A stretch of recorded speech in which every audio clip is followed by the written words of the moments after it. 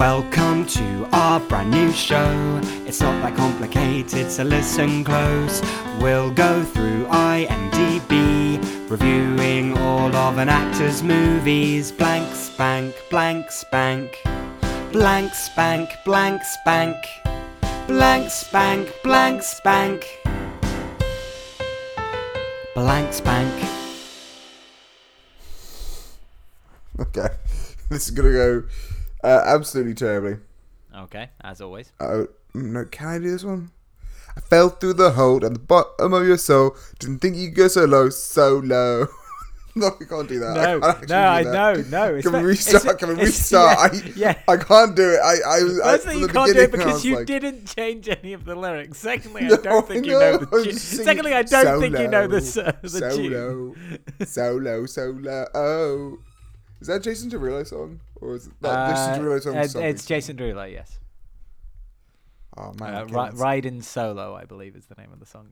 Oh, are we in the episode? There's a cover. There's a cover which is Riding Solo. That's why I was reading the wrong lyrics. Okay. Riding Solo lyrics. Of course we go. Okay, one second. Right.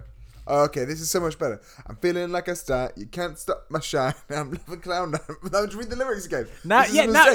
You're not making a parody. Jamie, teach me. How do you do a song parody? Take me from the steps.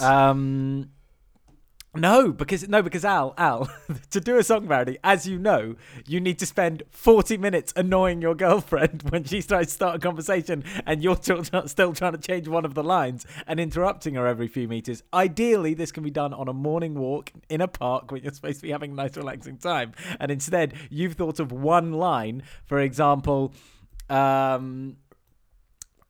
I just thought it was yeah, other than just solo. the fact that this TV show is solo. Let's workshop it. I'm feeling like a scientist. You can't stop my science. I'm loving my mum's basement. My head's in the basement. I'm so low. I'm riding so low. And Hathaway is riding so low.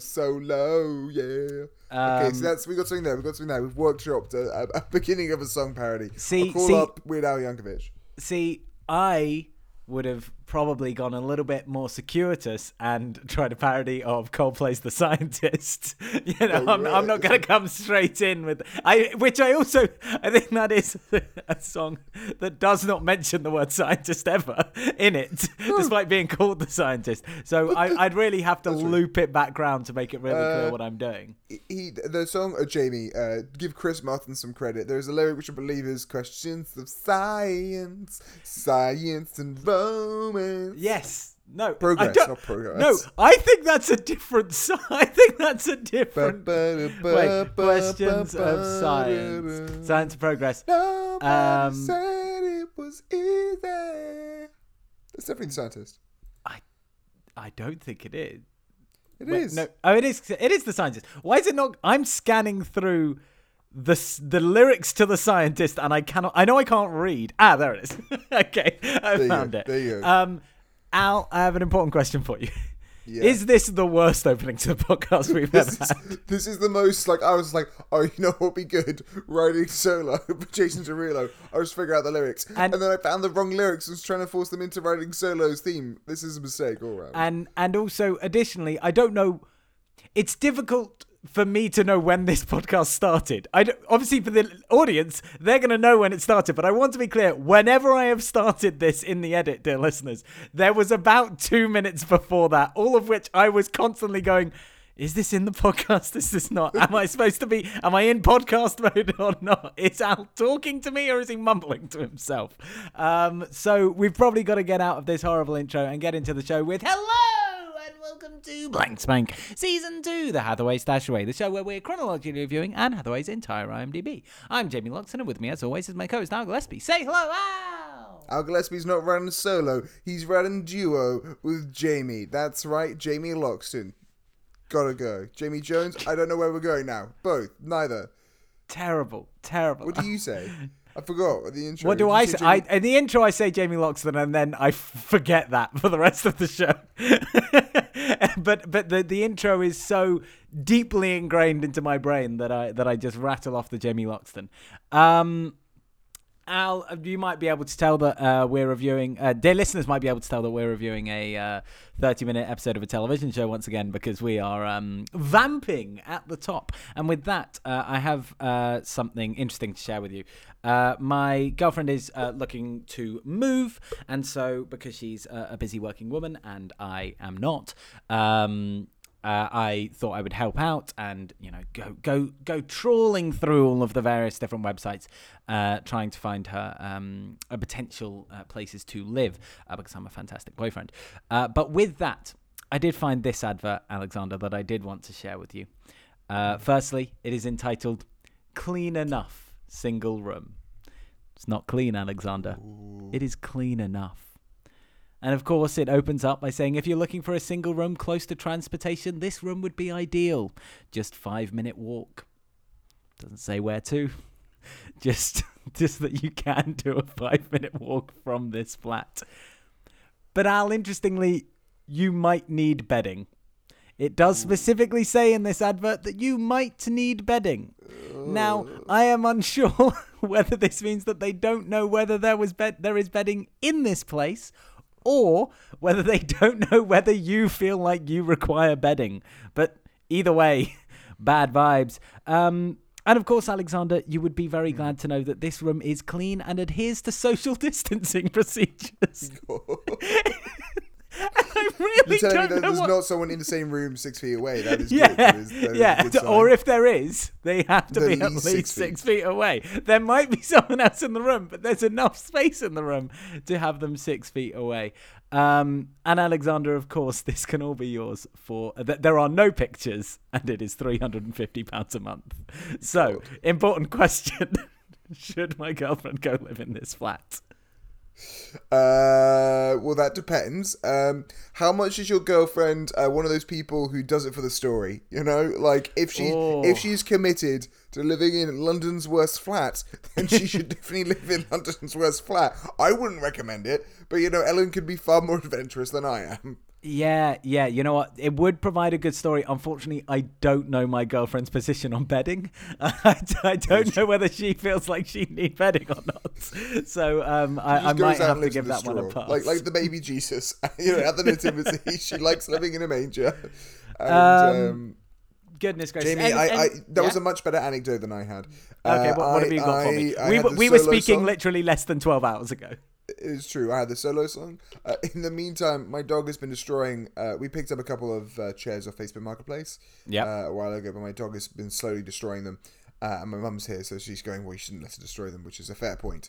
So we're using some of the spray deterrent, which in theory is meant to make it taste bad. But here's the thing. She doesn't stop using them, but the spray gets on my lips, and now everything I eat tastes bad. It's bad. It's not poisonous, it just tastes bad. I lick my lips, and then I taste bad. I drink a glass of water, and it tastes bad. I got this cup of tea, and I drink it, and it tastes bad. Al, I have a very important question. Because maybe there's something I'm missing here. But as far as I'm aware, this spray is only going on either the chairs or your dog's mouth. No, so how is it ending up on your lips? On my dog's mouth? Because he'd chew on the chair, Alexander. That's the only... either you're chewing on the chair or the dog is. So here's what you learn, Jamie. First of all, sometimes your dog wants to chew on you. So you put a bit on yourself, right? You put a bit on your arms. Because you think, ooh, maybe this will make her try and chew on me less. It doesn't. Because, once again, she doesn't seem to mind. Only I do. 2, to get it on the chair, she chews underneath the chair, more so than on top of the chair. So I had to lie down on my back and spray upwards. Which, as it turns out, is a really good way to get something in your mouth. So again, this lovely cup of tea I have tastes like ash in my mouth. It's like I'm one of the pirates in Pirates of the Caribbean where all food tastes bad. It's very sad. Al, how old are you? Out of interest. 27 now. 27, and at the grand old age of 27, you have not managed to conquer aerosol cans. The concept of aerosol cans and the spreading of moisture has not yet been something you've been able to govern. Jamie, we can't all be science tutors, okay? Like, you're right. The last time I did science might have been, depressingly a decade ago. So I forgot about the intricate science of getting a spray bottle and spraying it straight up in the air above my open mouth. Oh dear. Before we get into this week's project, we should remind people of something that we mentioned in last week's episode, but maybe for whatever reason you didn't want to listen to last week's episode on, I've already forgotten. I recorded it literally yesterday. The Witches. The Witches, thank you. Maybe you didn't feel like listening to that one. You felt like Roald Dahl was too spooky. But you are listening to this one. And on that episode, we did announce that after next week's episode, the podcast isn't coming to an end, but it is going to be coming out less frequently. So next week's episode, Locked Down, is the last currently released Tom Hanks or Anne Hathaway film. After that, we will be reviewing them as they come out, sort of maybe a couple weeks afterwards, to allow people to watch them, so we're not spoiling a literally brand new project. But yes, the episodes will be coming as and when a new project is released, which means next week's episode, if you join us for it, will be a ending episode of sorts. I'm sure everyone remembers our classic ending episode with Borat 2 for Tom Hanks, where I dryly read off numbers for about 15 minutes. So get ready for that. I might have some spreadsheets. Who knows? We're going to go into the deep statistics and summarize Anne Hathaway's career thus far. And if anyone's been listening to any of the last 8 episodes, I don't think she's going to come off very well, unfortunately. And we might get a little bit of an update on what's going on with the aliens. People who may have not have listened before, of course, you know that this is the show that we're chronologically reviewing Anne Hathaway's entire IMDb, but of course we are doing that because in season 1 we were trying to prove our worth to the aliens to let us join the United States of Space, but then they blew us up, and now we are in a post-apocalyptic wasteland. Of course, everyone knows this because the only people alive are the people who listen to this podcast.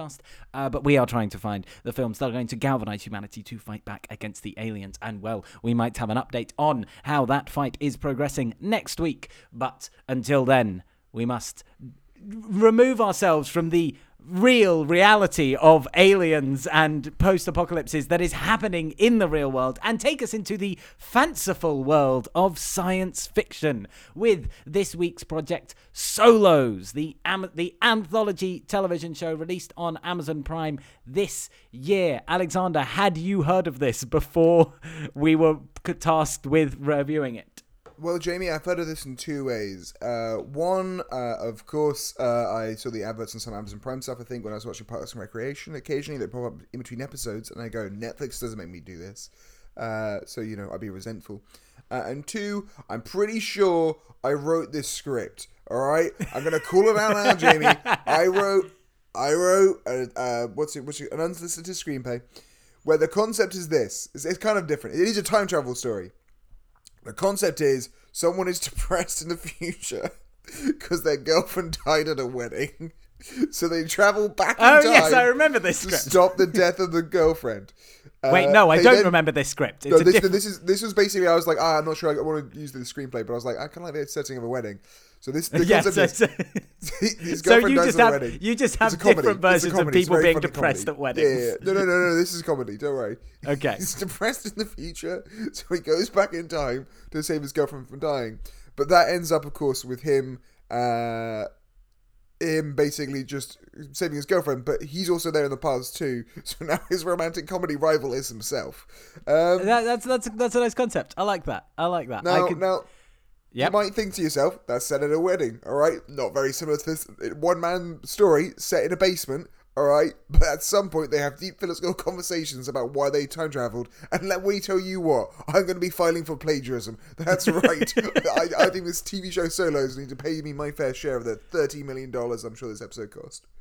Okay, well, you will have to contend yourself with David Wheel, the creator of this show. Bastard. People may also be semi-aware of him because he also, for Amazon, created the show Hunters, starring Al Pacino in 2020.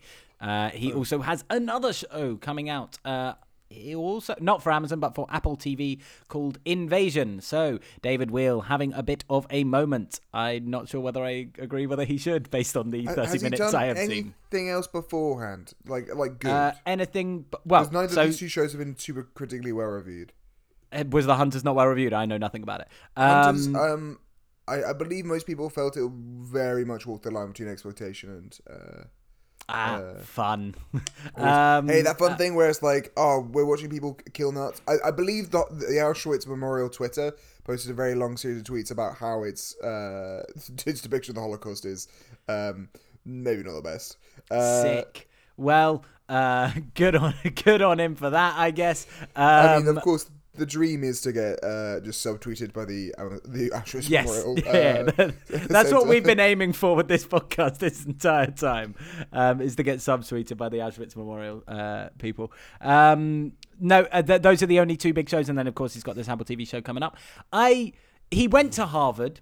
There you go. But to study something different. I read an interview with him because I really had a thought in me that this guy was clearly like Hollywood money or something and just knew someone in the industry. It doesn't seem that way from the interview, unfortunately. So my misguided hatred of this man for being successful for making TV shows, despite the fact they're not very good, might unfortunately fall a little flat there. But well, maybe his next one will be good. I'm sure my first television show would probably be a bit shit. But my first television show wouldn't have Morgan Freeman, Anne Hathaway, Helen Mirren, Uzo Aduba, Anthony Mackie, Constance Wu, Dan Stevens, and Nicole Berari. My first TV show also wouldn't have those fucking people in it. Or I guess my first one wouldn't have Al Pacino, which his first one did. That is true. I mean, this is actually something which... Is it David Weir? W-I-E-R? No, Wheel. W-E-I-L. W-E-I-L. Yeah, I agree with you there. You might want to start off maybe a little smaller. Okay, wait, what's he done? I think what it clearly is that what I would say is there's a reason why his three mini-series that he's been commissioned to produce, write, and in some cases direct, have all been by Amazon Prime and Apple TV, who are kind of just fucking throwing money at things at the moment because they have all the money and they're like, well, we need to catch up with Netflix somehow, and we're going to do exactly what Netflix does, which is just throw money at the wall, and then some of it will stick, and who cares about the ones that don't? We've reviewed a film that falls under that category, although, again, potentially unfair, but the only thing he wanted. They threw money at the wall, didn't stick, who cares? They move on. It's an interesting model, which I'm obviously not the biggest fan of because it ends up with a lot of crap. Like, my main problem with Netflix is that I just don't really remember I do remember exactly the last Netflix thing I liked, which was probably it was the last Netflix thing I really enjoyed was Marriage Story, which is a great film, and to be honest was a great film which I think feels like it would have been a great film had Netflix been or not been involved. Like, I don't know what Netflix really added to Marriage Story, which could have been added by a producer out elsewhere. Well, that is what a lot, especially Netflix these days. A lot of what they do is just they're not creatively involved. They are essentially just the distributors in the end. There are things that they sort of produce from top to bottom, but a lot of the things that are quote Netflix originals are just things that they've bought the distribution rights for. Which makes sense, I guess. I mean, yeah. Or conversely, I'm sure there is stuff which they are developing, but it's fairly like algorithmically, right? Like listed. It's a fascinating. The streaming world is fascinating in terms of like how little any of them want to talk about what does well and what doesn't do well. They hide their numbers very. Yeah. They obfuscate everything. That's my thing. I can't imagine Amazon Prime. No, sorry. Video is anything but a loss leader for Amazon. That it basically just adds value to your Prime subscription, so you keep subscribed to Prime, which obviously does make money and does encourage you to buy things on Amazon proper, which is where the thing is. Yeah, so to be fair, I keep Amazon Prime not because of the TV shows. I keep it because of the next day delivery. And I recognize that there are moral complications with constantly buying things off of Amazon and putting more money into Jeff Bezos' pocket. But you know what? No ethical consumption under capitalism. So eat my dick, you dickheads. Here's the thing, Jamie. I was about to also say ethical consumption. No, there's no ethical consumption under capitalism. Maybe people shouldn't have been taught that phrase. You know, like at some point, it's definitely starting to become like an out for stuff. And like, this is not slagging you off at all, but I've been thinking about how much I've heard this used in the last year. And everyone's 100%. Like, you know, I know this is made with child labor, but you don't know ethical consumption. So better go punch that child in the face, baby. Let's go. I will say that if you have any particular niche hobbies or interests that you really like, maybe go out of your way to support those things like books, especially. Books isn't a niche hobby. Books is a niche hobby to me because I can't read. But, you know, go and support your local bookseller. I really like board games, so I often try and go in person to board game shops and buy from them instead of off Amazon. I don't always do it, but I try to do it more often. And, you know, if you're buying a fucking, I don't know, drawing tablet like I bought the other day, just fucking buy it off Amazon because I needed it the next day. So eat my dick. Here's my thing, Jimmy. Shorts. There's a Whole Foods near me, and the second they get a better Prime discount, you know I'm only shopping at Whole Foods. All right, I'm ready to be a bougie baby. I'm ready to be. I had Thanksgiving the other day. I bought my shit from Whole Foods. I know it's owned by Daddy Bezos, but you know it's a sad time. I'm caught between the good food and the bad prices. Should we talk about this? Solos. Released earlier this year. As I said, ridiculous cast: Morgan Freeman, Anne Hathaway, Anthony Mackie, Helen Mirren, Constance Wu, to name but a few. It is 7 episodes of 30-minute long drama school monologues, where each of so none of these people appear on screen together. Each of them is a star of their own episodes. Zach Braff actually directed the episode that we are currently discussing, which is the first episode, Leah, obviously starring Anne Hathaway. We did not watch any of the other ones because why would we? There's not really much else to say about this. It's an Amazon Prime TV show. There's not really a huge amount of interesting things about the production. It was announced that Amazon Studios were making it, and then it came out on Amazon, and it got middling reviews. Like I say, all of them follow a very similar structure, wherein it is just the one actor for basically the entire time. This one features a couple of other voices, but they are all sci-fi light character studies, really, showing a snapshot of a certain character's life, for which we will delve into with Leah. Although, is it possible to connect this? Obviously, at this point, we would normally try to connect this project to our Earthball Season 1 star, Thomas Jeffrey Hanks. But no one else is in this. Let me check who played the voice because I want to see. All right, so 1 second. Leia. Okay, you can do that. I'm going to see if I can do it through Zach Braff. So Zach Braff is the director of this. Zach Braff, of course, stars in Scrubs with. Who am I going to use? Come on, there's got to be a guest star that's useful to me from Scrubs. Who's appeared in Scrubs?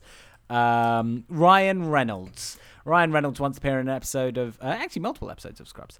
And Ryan Reynolds has also appeared in, come on, Jamie, you're better than this. Use your big old brain. What has Ryan Reynolds been in? He was recent. He was in Deadpool, but I don't know if anyone else is in that. He's in The Proposal with Sandra Bullock, who I believe is in the 9/11 movie with Tom Hanks. What's that movie called? Extremely loud and incredibly close. Yeah, did it. Sick. Right, what have you got from the other person who is in this episode? I have this is a bad one, but I'll do it anyway. Okay. Of course, Hannah Dunn plays Rachel, which I think is her sister. Yeah. They have a conversation with you. Hear her voice. So she is in the episode. Mm-hmm. She stars in Marriage Story as a set designer. I am looking this up. This is entirely not off the top of my head. That would be incredibly impressive if it was. Wait. Could you give me this person's name again? It is Hannah Dunn. Hannah Dunn. So we then go. There are 2 ways from there using band methods I could get from Hannah Dunn, which of course is Hannah Dunn stars in Marriage Story. Marriage Story stars Scarlett Johansson. Scarlett Johansson stars opposite. It's not opposite, but Karen Gillan in Avengers Endgame, who is of course in The Circle. You could also go Adam Driver. Adam Driver stars in Star Wars alongside our boy John Boyega, and John Boyega also stars in Star Wars. In The Circle. Yes, Al, you're using our 2 forbidden projects. We've accepted that The Circle with Harry Potter. The Circle with Harry Potter and Emma Watson, John Boyega in Star Wars, and Karen Gillan in the Avengers is basically every movie. That would be the link every single time. However, I want to be clear. When you said that she was in Marriage Story as a set designer, her character in Marriage Story is called it's a set designer. I thought for this tiny role, Amazon had splurged so much money on all of their other casts that they had to get a set designer to do the voiceover work in this. But no, she is an actress in her own right. No. Okay. So, Ray Liotta stars in Marriage Story. Ray Liotta stars in Muppets in Space. Okay. Muppets in Space stars Kermit the Frog, who also stars in The Muppets Christmas Carol, alongside Michael Caine, who also stars in Miss Congeniality with Sandra Bullock, who also stars in all comes full circle in the end. So let's talk about we open with Morgan Freeman saying something really wanky. Sorry, Al, it's your favorite part. I'm Morgan Freeman. No, sorry, I'm Morgan Freeman. That's not a terrible Morgan Freeman, I'll give you that. I'm not going to try, but I believe he said something like, if you travel to the future, what happens if you forget your past? Or some shit like that, and that's apparently how every single episode starts. Yes. Morgan Freeman proposes look, again, the concept for the show is, hey, do you want to watch 7 3-star Fringe shows back to back? And that's basically the experience you get. Like, so you know what? I'd rather this was Fringe show length. If this was 45 minutes to an hour, I think it'd be a lot better. Because the amount of I really think that the level of emotional journey they try to take you on in 27 fucking minutes is insane. So let's go through this. Anne Hathaway is in a lab in 2024. This is real light sci-fi, guys, because apparently everything is going to change in 3 years, but also you're still only going to be making pop culture references from around about 2018 to 2020. But that's every sci-fi thing feels the need to suggest we'll have like see-through technology by that point. But we're not even anywhere close to that stuff. No, so it's in 3. This is in 3 fucking years. The only thing you should have is either she has a stupidly large iPhone, which would be funny. I gotta be honest, that would be really funny. Or maybe if you had just like the years and years like chip in your head kind of thing. Yeah, where she just like has a little talk. Yeah, when you make something too near future, you end up looking real dumb. But anyway, she's 3 years in the future, 2024. As she's trying to contact, she's saying, "Are you there now? Can you hear me now?" Which she then goes on a little diatribe about how that's a reference to the Verizon commercials. I'll be honest, lads, the first 15 minutes of this is just exclusively like light pop culture stand-up that this writer clearly wanted to include. Yeah. No, again, this is something I would write for the Edinburgh Fringe. This is 100% a Fringe script. There is one very specific dialogue early on that I want to hone in on because it fucking pissed me off. She goes on about the fucking Verizon guy, and then she's like, "Oh, the Verizon guy went to Sprint. Isn't that crazy?" Apparently, this is a big thing in the States. The Verizon guy, he was the actor who was on the Verizon commercials, and then he went to Sprint, and in those Sprint commercials, he talks about how he was the Verizon guy. And she says this was a bigger, that was a bigger betrayal. There wasn't so big a betrayal since LeBron went to the Knicks or Donald Trump went to Russia. Now, firstly, there are 2 things about that. Firstly, obviously this is like light alt future where it's like, oh, these things happen over the next 3 years. Firstly, don't think it would be that wild of a surprise or betrayal if Donald Trump went to Russia. Really not that surprising, really not that big of a betrayal. Secondly, she said this was like the biggest betrayal since those things. Those things happened after the thing she is talking about. That makes no sense. And finally, Alexander, this is the thing I really wanted to talk about. What the fuck is she talking about? Why would anyone care if LeBron went to the Knicks? The Knicks don't have a rivalry with the Lakers or the Cavaliers, the 2 other teams that fucking are important to fucking LeBron. No one gives a shit. No one would care if he went to the Knicks. That would not be a betrayal. That is for like 2 people who listen to this podcast who care about that, but it really annoyed me. No one would care if LeBron went to the Knicks. They'd be annoyed because it's fucking Knicks and no one likes the Knicks, but it's not a betrayal. There's no rivalry between the Knicks and the Lakers where he would be coming from. Anyway, Alexander, okay, I'll stop. So what I happens next? honestly, it's a better critique. Your point that these things are meant to happen after Yes, the afterwards. sprint It makes no sense. So Anyway. you can say since that is a good critique. Take that, multi-millionaire David. Oh, no, it's multi-millionaire. I don't know. Maybe you got- Almost certainly not a multimillionaire. Sure, but Anyway. maybe he's bad with his money, Jamie. Maybe he has a cool. There's no ethical consumption of capitalism. He's just buying sweatshops left, right, and centre. All right, and it's a bad investment these days. Sorry, David. so We're what happens next, I'll just make very Alexander? clear. I'm not accusing David Weir of owning sweatshops because that'd be a really weird accusation. I apologise. Yes. So after that, look. Of course, we're in the basement. She's put the not the oven on, the washing machine on. Yep. Which is going to act as a fun thing to tell you how long there is left in the episode. I don't know why that's there. Oh, I didn't notice that at all. That does make sense though, because it's the time ticking down, and each time. Okay, that cool makes sense. Right. Okay. She gets a call from her sister. Her sister is like, "Mum's feeling crap." At this point, I thought the implication was you're not looking after Mum and you've not hung out with your mum in a long time.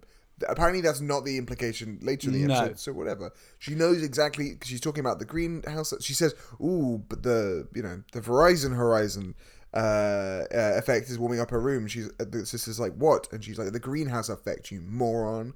That's what I said the whole time. Idiot. Um, and it's not really established, but I can't remember what it is. But it's the something horizon. And if you Google that apparently is some real science term that has an idea about how it might affect time travel. So that is apparently a real thing that she is referencing in that moment. Congratulations, light sci-fi. But yeah, so the mum's really unwell. The sister asks, "Oh, by the way, I can't do next Wednesday." And Anne Hathaway is like, "I only asked for, one night in these 3 months." Now, that's a little confusing because the sister is literally looking after the mum right fucking now. So clearly it's not one night. Or this might be during the daytime, but if she looks after in the daytime, then you would do it in the nighttime. She has a nurse as well. It's kind of confusing. Yeah, it's very we're supposed to simultaneously believe that this woman is, as we learn later, constantly looking after her mother, does not have a minute to herself, to the extent where she is asking for one night off from her sister, but is also constantly working on this and trying to solve time travel. But anyway, she gets off the phone and she tries her time travel experiment again. And this time, she says, "Can you hear me now?" And what's that coming through on the other side? It's also Anne Hathaway's voice. What? She's managed to make contact with herself. They do a couple, that classic, "What's something only the real us would know," and go through like their first kiss. Would you it's bad writing at that point, right? I don't want to just criticize but it's such a played trope. I want to throw it out here. The strength of this episode is Anne Hathaway's performance. The weakness of this thing is the writing of the episode, because it's here's the actual thing: is that it's very difficult to write one. It feels like it's easy, right? Because hey, you don't need dialogue. You can just have people be overly smart and just reveal their inner selves, and that's all fine.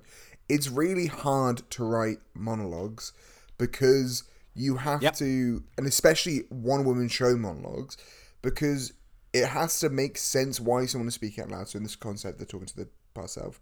Yeah. It's a real nice out here. It's not a monologue because she's just talking to herself. It's dialogue, but then because of that, even if it was a monologue or a dialogue monologue, whatever it is, no one talks like that to other people. Not even smart people.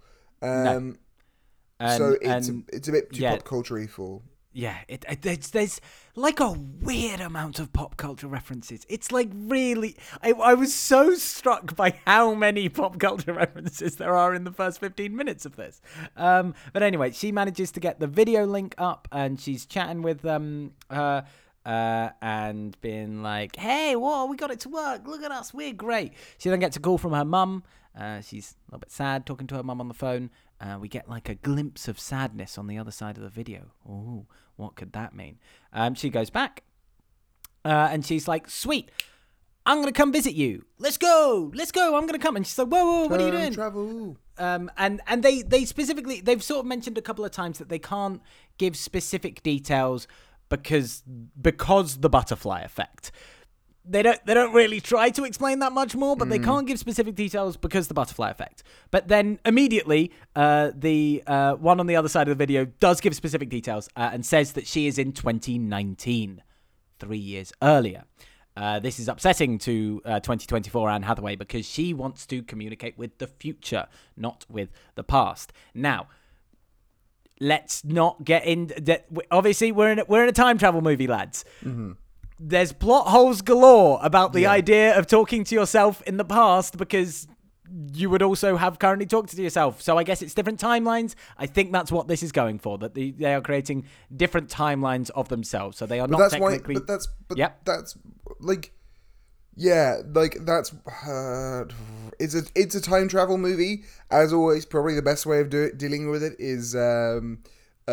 from Austin Powers, this Boy Who Shagged Me, where like Austin says, but when they create a paradox, what if I kill my father? When they create a paradox, and cause the universe to implode. To which Basil Exposition just goes, try not to think about it too hard. And honestly, I wish time travel movies would just do that more, where rather than like get too in the details of, because this gets in the details of it as it goes on. Yes, like, and they keep on. They keep on talking about how they can't reveal specific details, and then they reveal specific details and nothing happens. But later she reveals specific details, and it does happen. So anyway, she doesn't. She gets upset that she can't travel to the past. So she then gets very angry at past self. She keeps on talking about how she's silly, naive little 29-year-old, and she doesn't know anything, and blah blah blah. And eventually, somehow connects again to the past. The one who's from the past says that she didn't want her to come visit. That's she had to stop her from coming to visit. That's why she said she was 2019. She then, I believe, connects again with another Anne Hathaway, and this time she's like, ha ha ha, I've got past me and I've got future me, sweet. But then she speaks to this third Anne Hathaway, and it becomes very clear that she's in the past, and that's 2019 Anne Hathaway, and that she's a child, and so she goes back to first Anne Hathaway. This is very confusing. 2024 Anne Hathaway goes back to the other Anne Hathaway, and she's like, let me take off my top. Let me take off my top and make it clear that I am 40. If only this hoodie was a time hoodie. And she takes off the hoodie and reveals a vampy dress underneath. And reveals that she is... that she is in fact from the future, and that she lied to her being from 2019 because she couldn't have her come join her in the future. Goodness gracious. Confused yet, Al? Well, sort of. Here's my pitch. One, the video is not good. So we could have had these like very bad effects for like the other Anne Hathaways, and rather than just like have them in the room, which would have been better, or I think the best thing to have done should have just been just to have their voices. I think that would have been the best way to have done it. I'm not sure how you visually do that, but figure out a way. But it's not a great effect.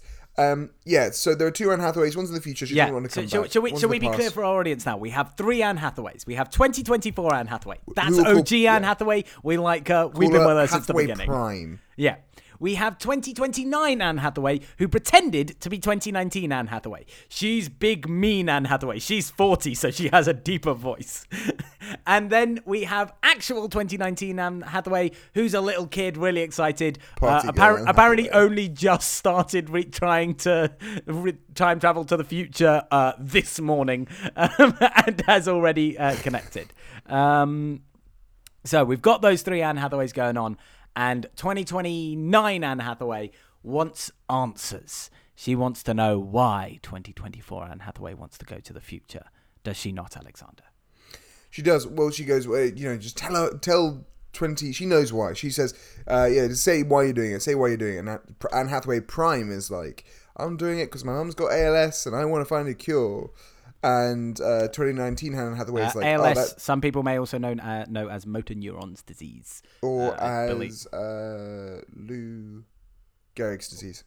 Oh, is that? Oh, I didn't know that. Cool. Yes.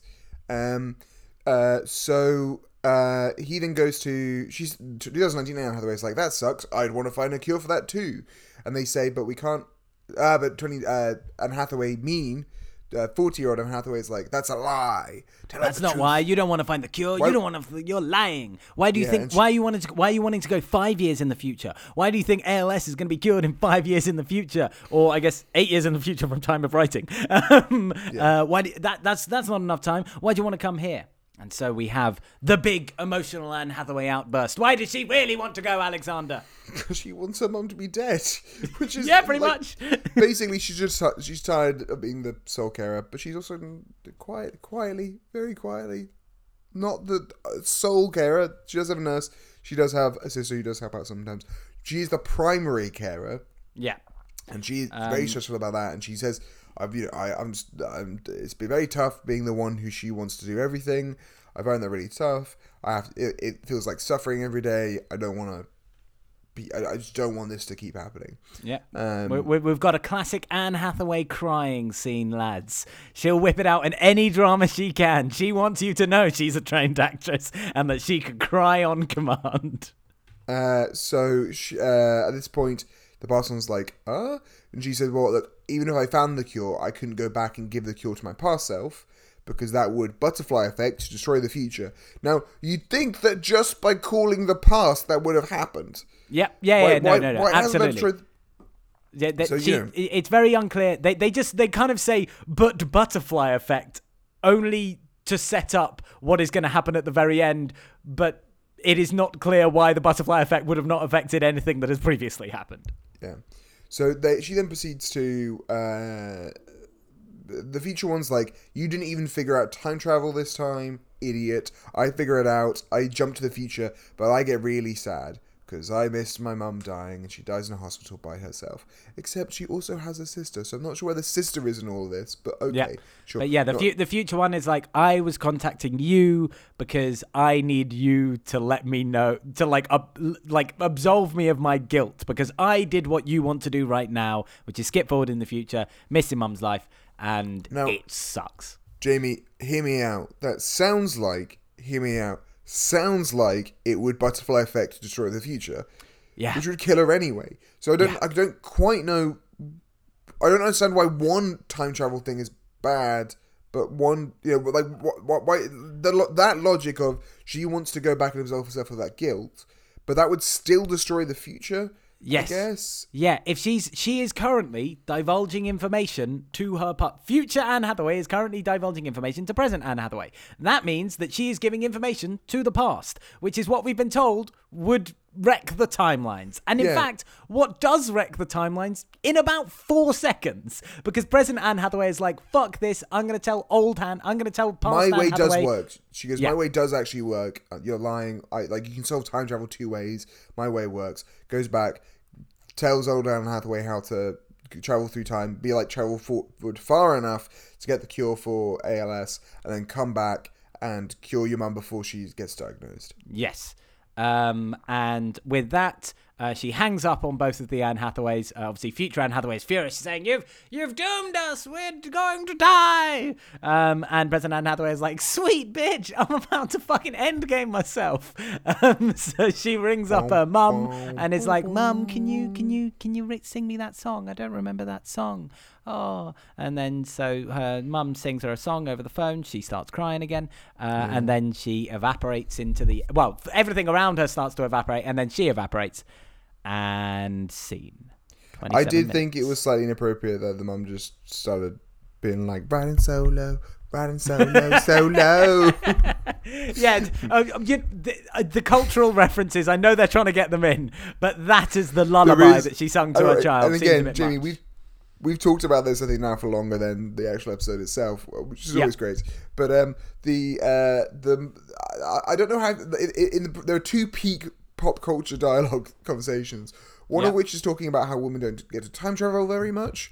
There aren't very many time travel pieces of pop culture about women, although the future version of herself actually lists a number of examples. I will agree with her that most of the dominant stories about time travel are men. She says we only have 13 going on 30. I would argue that 13 going on 30...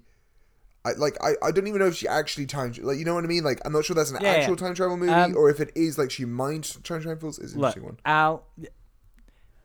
what that struck me as is the kind of tweets that my girlfriend would tweet. Just a take about 30 going on 30 being the only good time travel movie for women. And that feels like where that sort of take should remain. It's a fine little joke. And I'm not trying to disparage my girlfriend. It's a great Twitter joke. It should not end up in a 30-minute drama on Amazon Prime. As like any given tweet, right? You just don't want to treat it with too much seriousness, because otherwise you end up with that thing on Twitter where you have 1,000 people replying. Yes, to you and so it is a tweet that my girlfriend would put out, and then I would be the older Anne Hathaway in her replies, going, "What about Return? What about this? What about this?" Because I am a reply guy, obviously. But the other one, of course, is the repeated mentions of Game of Thrones. Yes, yeah, they're really again. It's just. It really made me groan. It's like you say, it's such a fringe script, like student drama level joke of, tell me one thing from the past, tell me one thing from the future. How does Game of Thrones end? Like, it's cringeworthy sort of attempts at humor. And again, this is 100% something I'd probably put in my script about time travel. All right, but also I'm not a paid writer, so that's fair enough for me. I don't have a TV show. Yeah. I have a feeling this show, it was during COVID, and I think the pitch was, hey, do you want to produce a TV show during COVID, which requires the least amount of actors interacting with each other, and we'll just write the episodes quickly, right? That's what I think this was a production rising to the circumstances in which the world was in, for which, obviously commendable. That's great. Keep people employed and hopefully in a safe way. That's fantastic. It does feel underbaked severely. Yeah. I also just think, I don't know about the other episodes. I've heard the Anthony Mackie one's quite good. But like I say, I would want this to be longer. I think the concept is something that could be, in a better written script, the idea of the reveal 20 odd minutes in that actually she wants to go to the future because she wants to be rid of her mum, basically. She wants to get past her mum. Getting that admittance out of the character, and then having that character reckon with those feelings and eventually sacrifice herself to try and actually save her mum. I feel like that is a full-length movie character arc that is squeezed into 25 minutes, and so I just don't emotionally connect with it. I don't emotionally connect with I feel like the reveal should be like, oh my god, but like, I met this fucking character like 15 minutes ago. Like, I've had shits longer than I've seen this character for. And so I just don't engage with her emotionally on what I think could be a cool concept. Admittedly, it's badly written either way, so I don't know whether this writer is the one that should be at the helm to write said longer movie. But it's just so desperately trying to cram an incredible amount of emotions, which, bless her, Anne Hathaway does her darndest to try and get across. But it's really difficult to display that range of an arc in such a short amount of time. Yeah, 30 minutes is a very tight, one, and I'm not sure it was the best. The story is very intense for that. Yeah. And again, it feels like it's a fringe show, and they wrote it for 30 minutes, thinking it might perform as 40 minutes, and then they knew they got to be in and out under 40. They know that the venue gets really mad if they're not out under 40 minutes. So they have a wee space up in the attic at C Venues, and they needed to kind of get it all sorted.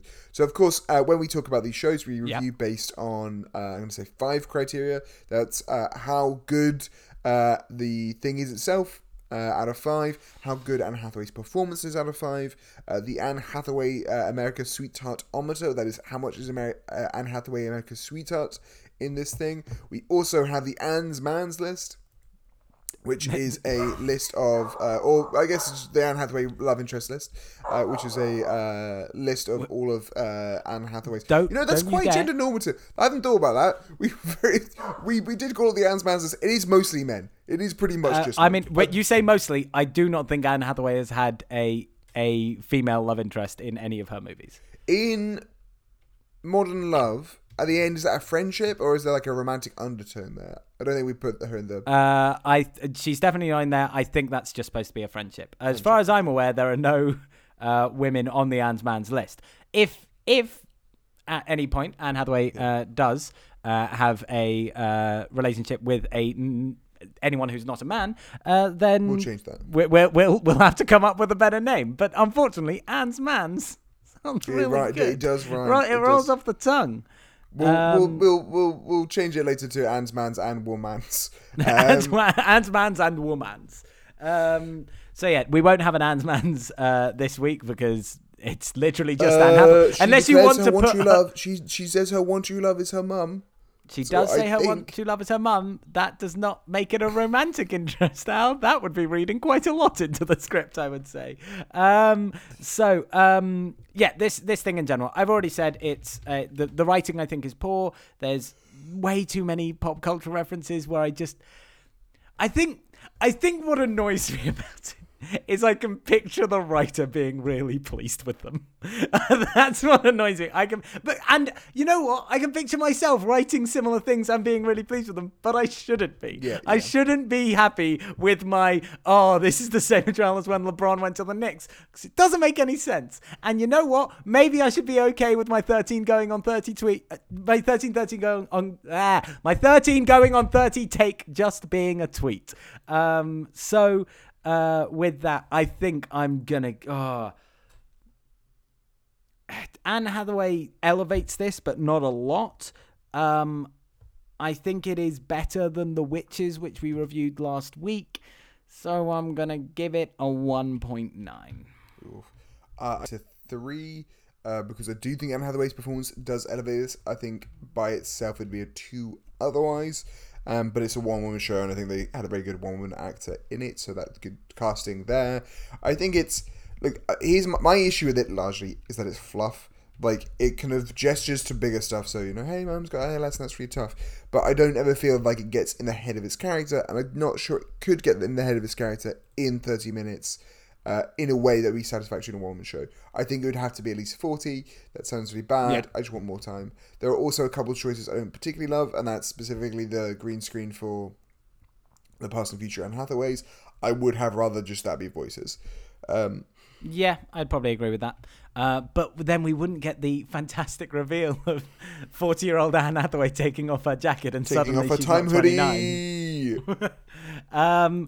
With Anne Hathaway's performance, I think you're going to give it a lot higher score than I am. It sounds mean, but I'm getting tired of seeing Anne Hathaway crying all the time. And you know what? Congrats, Anne Hathaway. You can cry on the screen. I can't do that, and there are plenty of actors who can't. But do it for me, Jamie. Do it for me. I'm just going to sit here and watch you till you cry. I don't know. I think it's hampered by the fact that she is trying to display so many extreme emotions within a 20-minute period, and maybe therefore that this fault is on the writing and the direction, and she's just doing what was required of her in the piece. But it all does just seem like very extreme emotions very fucking quickly. So I guess I'm going to give it a 3.1. Cool. A 3.1. I'm going to give it a 4. There are problems I have with it. They are almost entirely script-based. I think the things she is saying a lot of the time are kind of silly. But I actually think in terms of... the weird quality of what makes a performance good versus what makes a performance bad. There's a level of verisimilitude I like in this that I think is actually shows a bit of mature growth as an actress that she hasn't got to do for a while. So even though she is doing a lot of extremes, those extremes to me feel more. The extremes themselves feel more real. Even if the situation in which the script is putting these things in close proximity feel very contrived to get a range of human emotion in a time. So I think she herself is. I think she herself is doing very well with a script that is asking for someone to do everything. I understand why someone would take this, in the same reason that I'd understand why someone would do a one-woman show at the Fringe, but let everyone in on a little secret, on one-woman Fringe shows, you don't want to go for or one-man Fringe shows, you don't want to go for the entire gamut of human emotion in 40 minutes, alright? That is a mistake. You want to pick one emotion, and then you want to explore it in that time, and by the end, you should have explored that one thing, okay? There are some, obviously, excellent versions of this, there's some terrible versions of this, but the idea with a one-person thing in a one act, or in any kind of one-act show, I guess, you want to, you can't really go for the whole of human life, you know, just pick one bit of it. Just pick one, Jamie. Pick one. So I'm going to give her a 4. Fair enough. And finally, the America's Sweetheartometer. How much of America's Sweetheart is Anne Hathaway in this film? She tries to kill her mum. Don't know how much. I know it's not like her fault, but she tries to time-wise kill her mum. So I don't think America's gonna. Obviously, as always, we are on the finger of the pulse of American culture, and I think American culture does not like mum killers. However, they do like people who learn from their mistakes. And she does learn from her mistake and tries not to kill her mum. Right. So I'm gonna give her slap bang 1. She evens herself out. She learns not to kill her mum, but to kill herself. Okay, interesting. I see what you're saying. I'm going to give her a 3.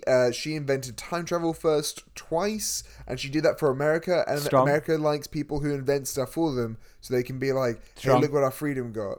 And then you're like, "Okay, well, you know, sure." They're like, "Yeah," and you're like, "Oh, okay." Now, admittedly, none of my friends like this, but you know, TV American people, all right, would love the facts of this. All right, be great. They'd be like, "Yo, 2 world wars and 1 time travel," and you're like, "Yeah, fair." So, Alexander, with that, we come to, of course, the most important question: are you going to stash away this project? No, but I do want to say that I think this is less bad than some of the recent stuff, which I think is. Look, Anne Hathaway, she's clearly trying stuff out, alright? I'm excited for this WeWork show, Jamie. She's making a WeWork show.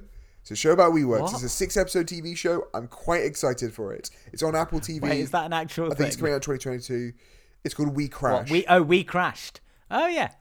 She appears to only be in 1 episode. Oh, that's really sad. I really hope she's in all 6. I'm excited for that TV show. I think that would be good, because I want to watch this TV show about WeWorks. Yeah, I mean, this, like, really, I reckon she just knows someone at Amazon, or Amazon someone, like, she was also in Modern Love. It's very easy to get Anne Hathaway in for 1 episode. She probably shoots, especially this, like, fucking hell, probably shoots for, like, 4 days, in and out, crying for fucking 82 hours straight, and then she's done. I wish, I want her to get some more big budget, huge movie roles, which, I mean, she really hasn't for a while. When was the last time she was in a big budget, large Hollywood movie? Ocean's 8, I guess. That's 2018. Got Alice in Wonderland in 2016 and The Intern in 2015. Not exactly a huge amount of hits in there, but they're at least on the big stage. And Anne Hathaway deserves to be on the big stage, which she is not in this, and therefore I will not be placing this in the stash away either. And so with that, Alexander, of course, when we don't place something in the stash away, we must place something in its stead. What will we present to galvanize humanity to fight back against the aliens this week? Egg-free baking is very difficult. All right, I live with my partner who's allergic to eggs. That makes having baked goods quite difficult. Often, it fails miserably. You can't get your cake to set, you can't get it to rise. It's terrible. It's all squishy in the middle. You don't like it. Alyssa managed to make a pumpkin pie without eggs. That was bloody brilliant. All right, it's a really good pumpkin pie. She normally can't bake for anything. I really like that pumpkin pie. So I'm not putting all pumpkin pies in. I'm putting that specific slice of pumpkin pie I had with a little bit of whipped cream on top. That was a good slice of pumpkin pie. I liked it. What are you going to put in your blank spec, Jamie? I was sorry. I was just googling how many people in the world are allergic to eggs because it just feels like a fake allergy. Like I know your girlfriend's allergic to absolutely fucking everything, so of course she's allergic to eggs. But it just doesn't feel real. But apparently 2%, 1 in 50. So apparently, if you don't know someone that's allergic to eggs, you're apparently a statistical anomaly, or you just don't know that person is allergic to eggs because they probably won't tell you. I don't know how often I'm around people and consuming eggs, which would be the only time it would be requisite information. I was talking through all that, trying to think of something, and then I forgot to think of something. So, what am I going to present? It's a classic. Jamie's looking around the room. What's he going to spot? Oh! Ow! Yeah. This right here. I don't know what it is, but it's like a little porcelain egg thing that my mum got me in like an Easter gift basket thing last year. I just always thought it looked a little pretty. It's like a sky blue. It came a little crocheted little package thing. So it was just sort of sat on my desk until from April last year. This year. April this year until recently when I actually took it out, and I think I figured out what it's for. It's just a thing that's nice to touch. So I'm presenting this porcelain egg, which I like to throw between my hands because it has a nice feel to it. Aww. It's smooth. It has a decent amount of weight to it, and I'm a fiddler. So that sounds weird. I'm a person who likes tactile things. So I'm going to present this porcelain egg from my mum's Easter gift basket. And with that, Alexander, we come to the end of our penultimate Anne Hathaway episode for now. We will be reviewing next week Locked Down and giving a summary of Anne Hathaway's career to date. Of course, if people don't know, because I never have shown them to anyone ever, I'm literally the only person that ever looks at them. I keep a spreadsheet of every single one of these scores that we put in. They are not just pointless scores. They are adding up to an average, and I've got to be honest now, unless Locked Down is really good, these averages are not looking great for Anne Hathaway. So we will use those to discuss Anne Hathaway's career in general. And of course, I will not mention once next week that I went to the same school as Chiwetel Ejiofor, and I won't mention at all what nicknames he might have had around the drama department. There won't be any sneaky behind the scenes Chiwetel Ejiofor chats. But Al, between now and next week, what can our dear listeners do? Guys, you can go out there and you can spread the word. All right, you're gonna go out and you're gonna lay hands on someone like it's a game of D&D and you rolled a natural 20, and you'll heal them with the healing light of the podcast. You'll be like, my child, download the podcast.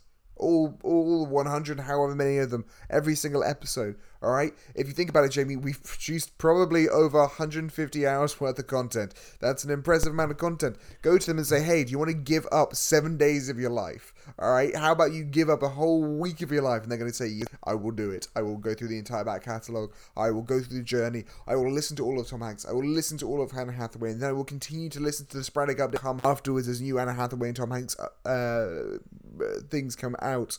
And you will say, yes, my child, you are healed. And you will heal them for the full 50 hit points. That's what you should do. Fantastic. And a reminder that even though we say we are ending, there is literally a Tom Hanks project releasing on, I believe, like November 5th. So we will be back in your ears sooner than you think, whether you like it or not. So with that, from me, Jamie, and my co-host Al, that's one more ep in the bank. Boop-a-doo. Blank spank.